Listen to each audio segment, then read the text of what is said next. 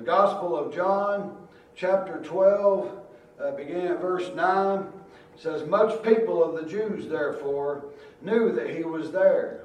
And they came not for Jesus' sake only, but that they might see Lazarus also, whom he had raised from the dead.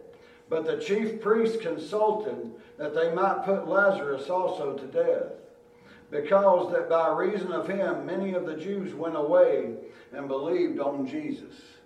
And that's all we'll read for right now. So much people of the Jews, therefore, knew that he was there, and they came not for Jesus' sake, but that they might see Lazarus also, whom he had raised from the dead. Well, the Bible here says that they came not just for the sake of Jesus Christ. Now, folks, normally in the Gospels, when we read the Gospels and miracles began to happen, blind eyes began to be opened up, deaf ears were unstopped, the lame were made to walk, and these things, these miracles, they drew crowds, and the crowds came not only to see the miracles, but to see the man that had performed the miracles, to see the one that was able to do these things, to see this man that had such power with God. These are the things that drew the crowds. It's no different here with the case of Lazarus. There was a miracle performed. People not only here in Bethany, but the news had reached plumb to Jerusalem that Jesus Christ had raised someone from the dead, that this man had been in the grave for 4 days. There had been time for corruption to set in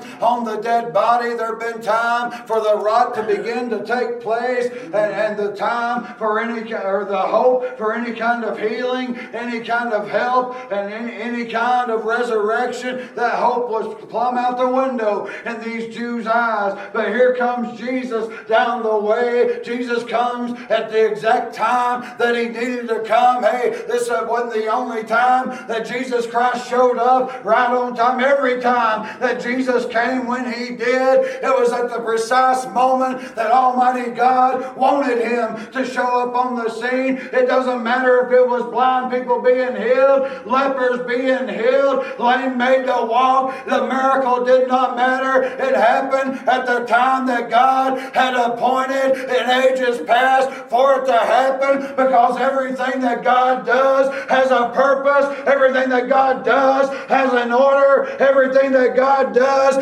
will be done in the will of God and in the way that God wants it to happen. When Jesus Christ came to Bethany to raise Lazarus from the dead, he wasn't 1 minute late, he wasn't 1 hour late, and he certainly wasn't 1 day late. It happened at the exact time that God wanted it to happen. Why? Because that was the time that the people would be most primed for a miracle such as this. It was a week before Jesus Christ was to be crucified. This was the prime time to show people what a real resurrection looked like. It was the prime time to show people that Jesus Christ had power over death, had power over hell, and had power over the grave. And he showed them a physical example in this man Lazarus before he actually raised, or when he actually raised him from the dead. And before he raised himself from the dead. Jesus here, it says, much people of the Jews therefore knew that he was there. And they came not for Jesus' sake only, but that they might see Lazarus also, whom he had raised from the dead. But the chief priests consulted that they might put Lazarus also to death. I said at the end of John chapter 11, at the end of that chapter, you see these same people taking counsel together to put Jesus to death. Taking counsel together to get Jesus out of the way. Why? Because people were following Jesus instead of following them. But this being the chief priest, folks, the Pharisees aren't brought up here in this verse in the 12th chapter of John. We look down our noses at the Pharisees all the time because they were normally in on such matters as this. But here it was the chief priest that took counsel to kill Lazarus. It says to kill him also. They were also in on the plan to kill Jesus, the plan to get him out of the way. But if you read in Acts chapter 5, you'll read that a lot of the Sadducees were the chief priests of this time. The Sadducees had no belief in the resurrection. They had no belief in a life hereafter. They had no belief that the body could be raised from the dead. But here, these chief priests, hey, not only was Jesus coming against them, but this man that they knew to be dead, he was a testimony against the chief priests, the Sadducees. He was a testimony against their belief. And instead of praising God over the miracle that had taken place with Lazarus being raised from the dead, they would rather take the example out of the picture so that they could continue to have their following. Shame on them. Yeah. There's a lot of preachers like that nowadays. There's a lot of preachers that will not preach the truth of the gospel. They will not preach sin. They will not preach repentance. They won't preach these things because they know that the people in the churches, they know the individuals by name within their congregations that'll get up and walk out the door. And these are the same people a lot of times that are throwing the 50s and throwing the $100 bills in the copper plate every Sunday. Hey, I'll preach the truth of God's word. I don't care if we ain't got but 2 people in this congregation. The gospel will not change. It will not change. I won't change it for you or anyone else. And praise God, I don't think anybody in this congregation wants it changed. Hallelujah. Because you don't find that everywhere. You got preachers, they won't preach against sin. They won't preach against things they know are going to get on grandparents' toes, because grandparents know what their grandbabies are doing out there. Their grandparents know what their teenage grandchildren are doing. They won't preach certain things because they know it'll get on parents' toes, because they know what the sons and daughters are out there doing. But the sons and daughters and grandma and grandpa are coddling these children and coddling these young adults along, saying, no, you'll be fine. You'll be just fine. The preacher, hey, he says that you're fine. Hey, if we ain't careful, we're going to coddle our grandchildren and our children right on into hell, but convincing them that they're okay with God when they are not. We've got to be careful with such things. The chief priest consulted that they might put Lazarus also to death. It's amazing, and it's no different now. Things haven't changed in 2,000 years. They would rather get rid of the gospel in its entirety. I've told you all before, the gospel in its entirety, we're sinners and we need a Savior. And Jesus Christ is that Savior. And He's the only way unto salvation. That's the gospel. That's the gospel. But we have to have repentance. With that. Folks, a gospel without repentance is a false gospel. There must be repentance. There has to be repentance. If there's no repentance in our lives, hey, if you got saved and you continue doing the same things you were doing before, you never got saved. If you got saved and you kept on going to the same places, kept doing the same things with the same people, hey, if God didn't clean up your act, if He didn't clean up your culture, if He didn't clean up the ways of your life, you never got anything, and neither did I, if that is the case. And why is that? Because God moves in on the inside. He shows us what sin is. He gets rid of that sin, casts it into a sea of forgetfulness. The Holy Ghost moves in and shows us where we are wrong from that point on. Amen. These chief priests here, they didn't have that. All they had was their own mindset. Right. They had their own idea of what was true. And this man, Lazarus, was a testimony against them. Folks, the question arises, What kind of testimony are we? What kind of testimony am I? I've been raised from the dead. What kind of testimony are you, being raised from the dead? Are you still doing the same things? Hey, Lazarus was here.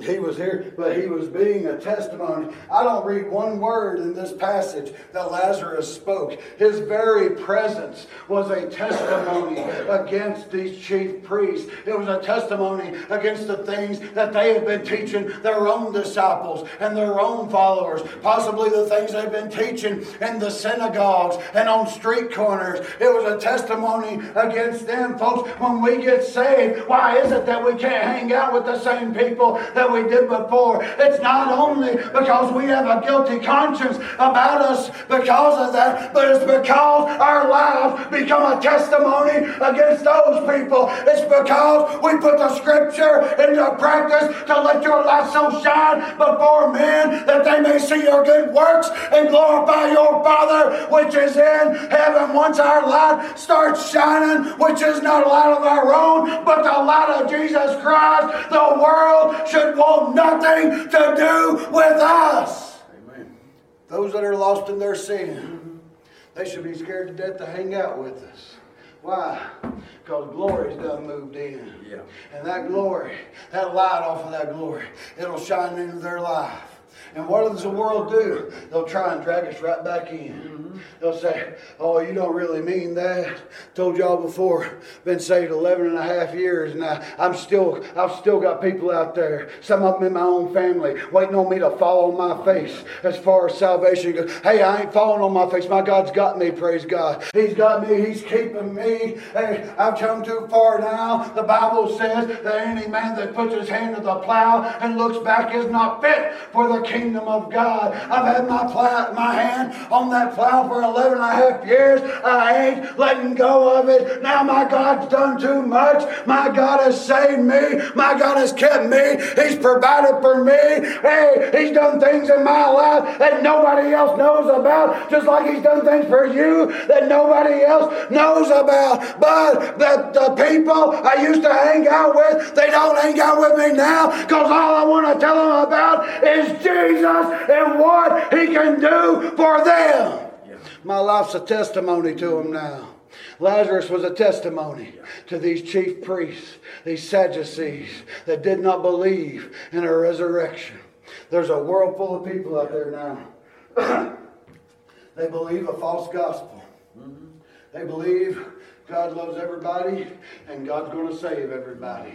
And they believe that because that's some of the vomit that has come out of the pulpits of America. That's exactly why they believe that. My Bible says otherwise. My Bible says that the unrepentant will burn in hell. My Bible says that the whores and the whoremongers and the drunkards and the liars and those that are caught up in their own lasciviousness, those that are caught up in their own wickedness, there is a spot for them in the lake of fire. And I don't say that in a sarcastic or a smart aleck attitude. I say that because that's what says the Word of God. I say that as a warning that people who are unrepentant of their sin will wind up in a place called hell. That's what the Scripture says. That's what Jesus preached. Jesus preached hell more often than He did heaven. There's something to that. He wanted to warn people. Amen. I want to warn people. Yeah. There's a place out there called hell.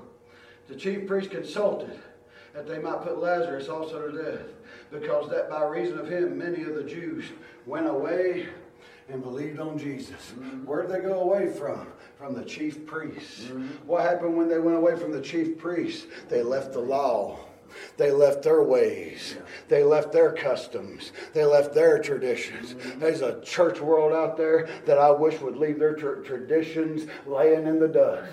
I wish they would leave their traditions and the way things have always been, and the way that they say, well, it's always been like this. Ain't no sense in changing it now. Folks, that boils down to tradition, and tradition will lead to nothing but dry religion. And religion is not worth a dime in the eyes of God. Religion wasn't worth a dime as far as the Israelites went in God's eyes. God gave them that religion. God told them to burn their their incense. He told them to make their sacrifices. He told them what kinds of sacrifices. But what happened? They turned it into nothing more than a form and a fashion of worshiping God. They said, I'll go out, I'll act how I want to, and as long as I'm taking the correct animal to the priest and he's making that sacrifice, I will be okay. And God said, I will not have your burnt offerings. They are a stench in my nostrils. I despise your feast days. I can't stand this about you. I don't want my God looking at my life like that. I want my worship to be pure. I want my preaching to be pure. I want my preaching to be on point. I want everything that God has me to do to be absolutely on point in His eyes. Now, folks, that don't mean I won't stumble, and that don't mean that I won't fall. I trip up over Scripture all the time when I preach. You all hear that, and I trip up over different things throughout the course of my life. Hey, we stumble. Sometimes we might even fall. But God's right there to pick us up, dust us off. Hey, it took Him to clean us up to begin with. And He'll take Him to clean us up with His Word to continue on this thing, to continue on the way. It takes God to clean us, and it takes God to keep us clean. But these chief priests here, they were upset because their testimony against them was sitting right before them. And not only was the miracle itself there, but the one that had performed the miracle was right there in the midst. They had already taken counsel to kill Jesus. They said, we're going to have to kill Lazarus too. Amen. And these were chief priests, familiar with the law, familiar with Exodus 20, familiar with thou shalt not kill. Mm-hmm. And here they were taking counsel to do just that. People in churches all over America, all over the world, really. Mm-hmm. All over this region. Folks, unfortunately, here where we're at, we think that we're immune to such things. Missy brought it up in prayer requests just a little while ago. Things is happening around here just like they're happening on the other side of the country. Mm-hmm. Just like they're happening in other parts of the world. It is coming right here in the buckle of the Bible Belt. It is coming, and it is coming home. It's going to take up an abode here, and it's going to roost for just a little while right here. What are we going to do? What kind of testimony are we going to have? What kind of light are we going to be shining? Is it going to be underneath a bushel so that nobody can see it? Or is it going to be set up on a hill that everybody can see it? My God, I want you to put me up on that hill. I want everybody to see the light of Jesus Christ. I want everybody to know how good He is, how merciful He is. Hey, if I go to jail, I go to jail. If they come to kill me, they come to kill me. The worst they can do is send me home on an express train. That's right. But I want Jesus' light to shine. Mm-hmm. Lazarus here, he was just sitting there. Like I said, not one word is recorded here of Lazarus speaking. But because that by reason of him, many Jews went away, believed on Jesus because of Lazarus. Because of him sitting there. Now listen, I understand Lazarus was a remarkable, a miraculous story. I understand that. But folks, his story, in all honesty, is no more miraculous than yours or mine if we're saved and born again. Because we were just as dead as Lazarus was. Amen. We were just as dead, according to the Scripture, as Lazarus was. When God looked down and He saw me not swimming. And not swimming in a cesspool of sin. He didn't see me floating around. He didn't see me crawling. He didn't see any of those things. He saw a dead, lifeless body. In the spiritual sense, He saw me dead, and I have been resurrected, and the world cannot stand that. Some of my friends I used to hang out with, some of the folks I used to drink with, used to go out to concerts with, used to party with, hey, they couldn't stand to be around me once this man Jesus came in my life. Once Jesus took control over me. Once the Holy Ghost moved in, they wanted nothing to do with me. I ain't saying that those people wanted to kill me, but they they wanted nothing to do with me. Why? Because there was something different about me. I had something at that point that they didn't have, and unfortunately they wanted no part of. But that didn't stop me from telling them about the goodness of Jesus Christ. But folks, that's the way that it works. When someone gets saved and born again, those folks that they used to hang out with and do evil deeds with, they should want nothing to do with that child of God from that point. But we invite them to church. We share the gospel with them. Tell them about Jesus.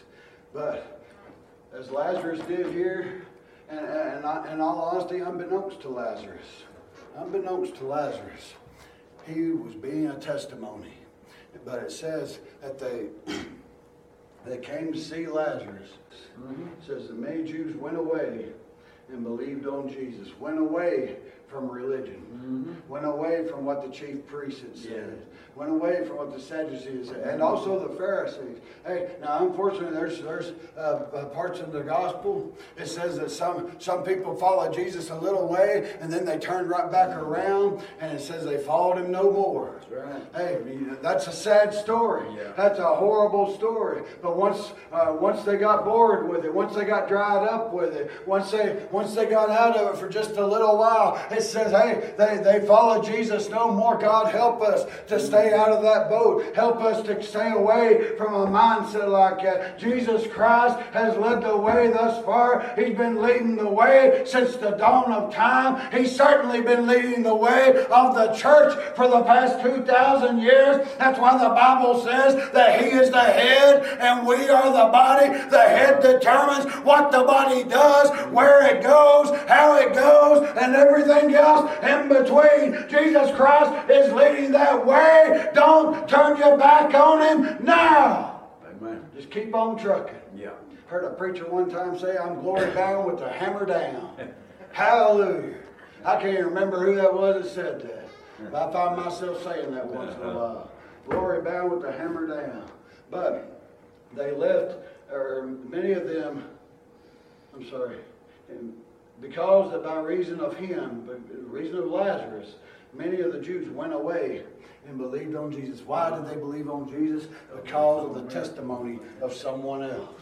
Because of the testimony of Lazarus. Now folks, listen. My testimony can't save nobody.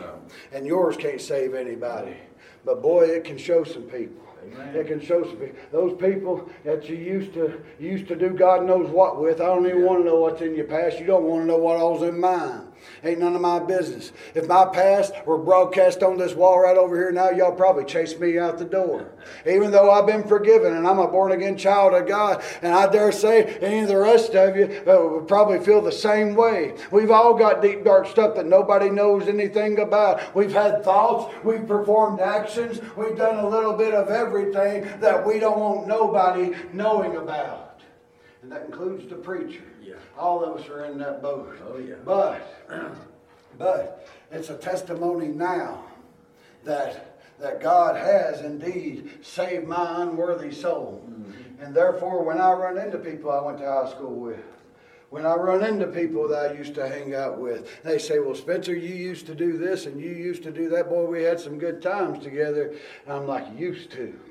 Used to. Once upon a time. That's all in the past now. That's all in the past. And every one of those sins that you just listed, God has thrown into that sea of forgetfulness. He don't even remember those sins no more. They're not on a log that He's got kept tucked away in heaven somewhere that He can bring out on a special occasion. If the Bible says that God forgot it, He has forgotten it. Amen. And they'll say, well, that's a shame. That's a shame. It's a shame that you don't want to come out and sin with us anymore. I mean, I basically had people tell me, it's a shame you don't want to come drinking anymore. Or you don't want to invite me over to drink with you anymore. It's a shame that you don't want to do this. Folks, that's not a shame. That's the glory of God. Amen. And it's the glory of God that they saw that in me. It ain't nothing to do with me, folks. It really and truly, it was nothing to do with Lazarus here. It's who had performed the miracle upon Lazarus. Once again, I know I preached it this morning talking about the book of Acts, but you look over in Acts And you see where Peter preached that word and 3,000 people got saved, got added to the church. You flip over another chapter, him and John go up to the temple. They go up to the gate called Beautiful, and there's a man there been lame on his feet, and they told him, they said, silver and gold have I none, but such as I have give I thee. In the name of Jesus Christ, rise up and walk. And that man rose up and walked. The crowd began to gather. Peter saw that as an opportunity to preach Jesus Christ and Him crucified. And what happened? The man got in trouble. Because he preached the truth. Right. He preached the truth. It's a sad, sad thing when that happens. But, folks, if we're living the life, and I know we say all the time, in the church we say all the time, live your life according to the Bible. And we should do our absolute dead level best to do that. But it's impossible to do to a T. Yeah. It's impossible. That's why Jesus Christ had to come and die. Because we can't keep the law. No. We have a hard time keeping the two that Jesus brought up. Loving the Lord thy God and loving your neighbor. We have a hard time keeping two of them. Anything that God spoke and anything that Jesus Christ spoke in this book is law. So, it's by grace that we're saved. It was by grace that Lazarus got raised. Yeah. It was by grace that I got raised from the dead. But when I got raised from the dead, much like Lazarus here, Lazarus was a testimony. I should be a testimony for my God because He raised me from the dead, and He done it by grace, and He done it by mercy.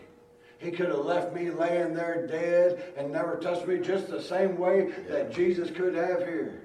But Jesus does those things for a reason. He does it that the works of God may be manifest within you and may be manifest within me. Flip your Bibles back 3 more chapters to John chapter 9. You'll see a blind man and you'll see the disciples ask Jesus, what sin did this man commit? Or what sin did his parents commit? And Jesus said, this man didn't commit a sin. This man's in this shape. He's blind that the works of God may be manifest within him. Hey, God might have left you laying in the bottom of that cesspool of sin for 50 years, but He done it for a reason, because at the prime time when He knew that the time was right, that's when He saved you. Amen.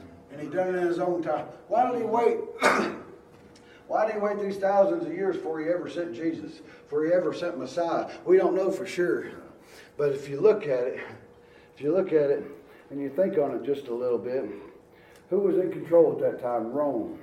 There was one country in control. It was peaceful. Mm-hmm. Now listen, there was still skirmishes. There was still disagreements, things like that. But there was one country that basically ruled everywhere at that point. That kept peace. In the physical aspect, that kept peace. What a better way to spread this news of Jesus Christ than in a peaceful time. Also, the Romans. Who do you think made all the roads over there in the Middle East? Oh, yeah. The Romans did that.